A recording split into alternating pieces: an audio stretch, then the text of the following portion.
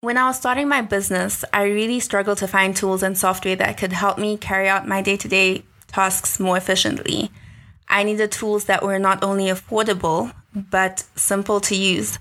So in this episode, I will be telling you about the tools that I use in my business. A lot of them have really great free versions too.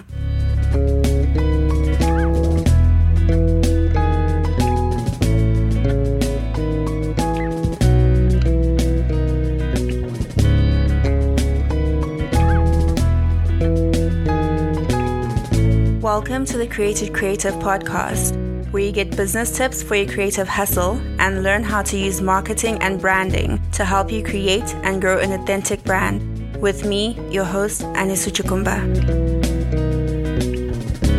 Okay, so let's jump right into it. So let's start with Google Calendar and Google Keep. I have these open all day long, and Google Keep is essentially like a note-taking app because you can have to-do lists in there and you can categorize them according to the different things that you've got going on. Then with Google Calendar, you can essentially download the app, schedule things on the go. And I really like it because, you can schedule meetings on there and then it will give you the Google Meets link, which is, what I use for my calls. So that actually brings us to the third one. Google Meets is a really great tool. I prefer it over Zoom actually, because in Zimbabwe, we tend to have interesting Wi-Fi from time to time. And I found that it's a lot kinder when the network connection isn't so great. Then the next one is Canva. Canva has a paid and a free version, and I use the paid one because I use it to work on client work. But Canva is essentially a design tool with lots and lots and lots of templates and readily made elements that you can use to design graphics, for social media.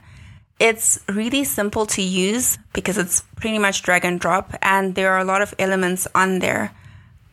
So the trick with Canva is to change and, switch up the elements because we really shouldn't be able to tell that you made something in Canva. The next tool is Toggl.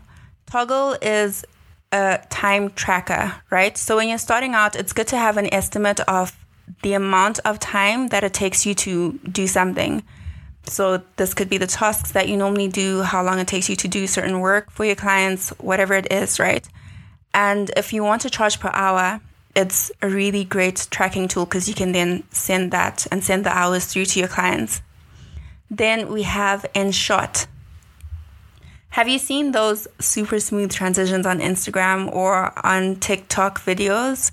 Then try to do them in Instagram. It's a very big ask, right?